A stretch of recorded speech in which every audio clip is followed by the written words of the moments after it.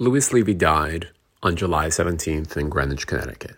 She was 112 years old.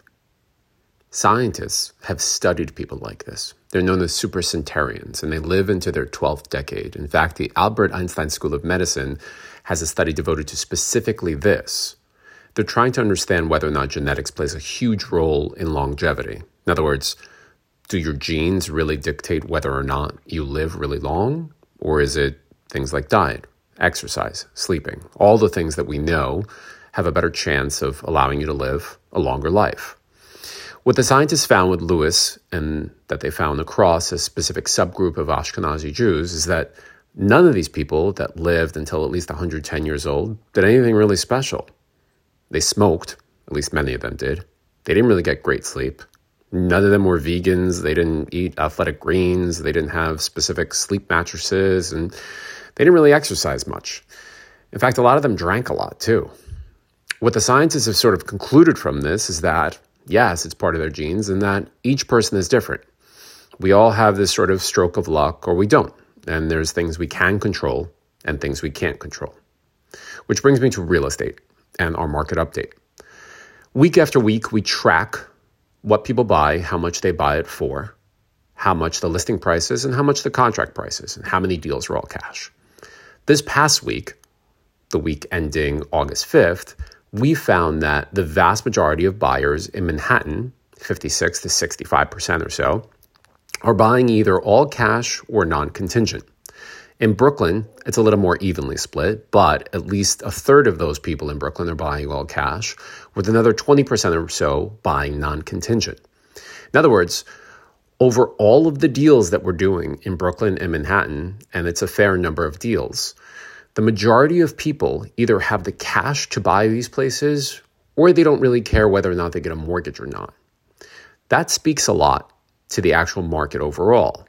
You can interpret those results and say, well, look, it's clearly a buyer's market and clearly cash is king, but that's always been the case, right? We've also found that the listing versus contract prices keep increasing. In other words, the contract price is coming in below the listing price in an overwhelming majority of the transactions that we're doing, approximately 75%. It's either at list or below list. And that split, if you really want to get granular, is about 20% at list and about 50 or so percent below list price. So again, is it a buyer's market? And does it really matter?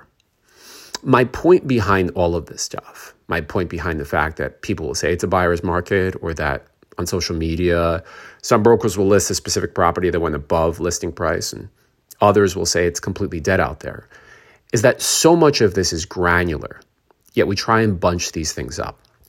We try and say this is what the market is, when in fact, the market is just all of these small, tiny transactions.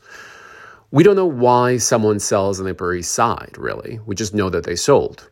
We don't know if it's because of a divorce or because someone's sick or because they're really just sick of the Upper East Side and they want to go downtown. We don't know if someone's leaving the city or anything else. Frankly, we're just kind of guessing with a lot of this stuff.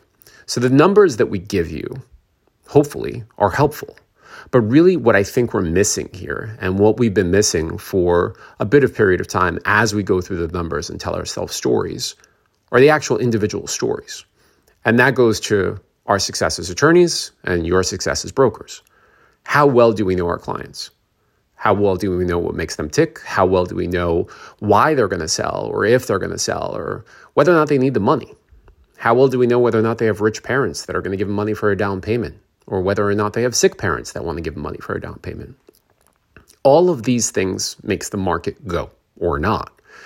So when we say it's a slow market, or when we say it's a crazy market, yes, there's a bunch of people that act in specific ways together, but we would do better if we looked at people like Louis and thought about the individual people behind the transactions themselves.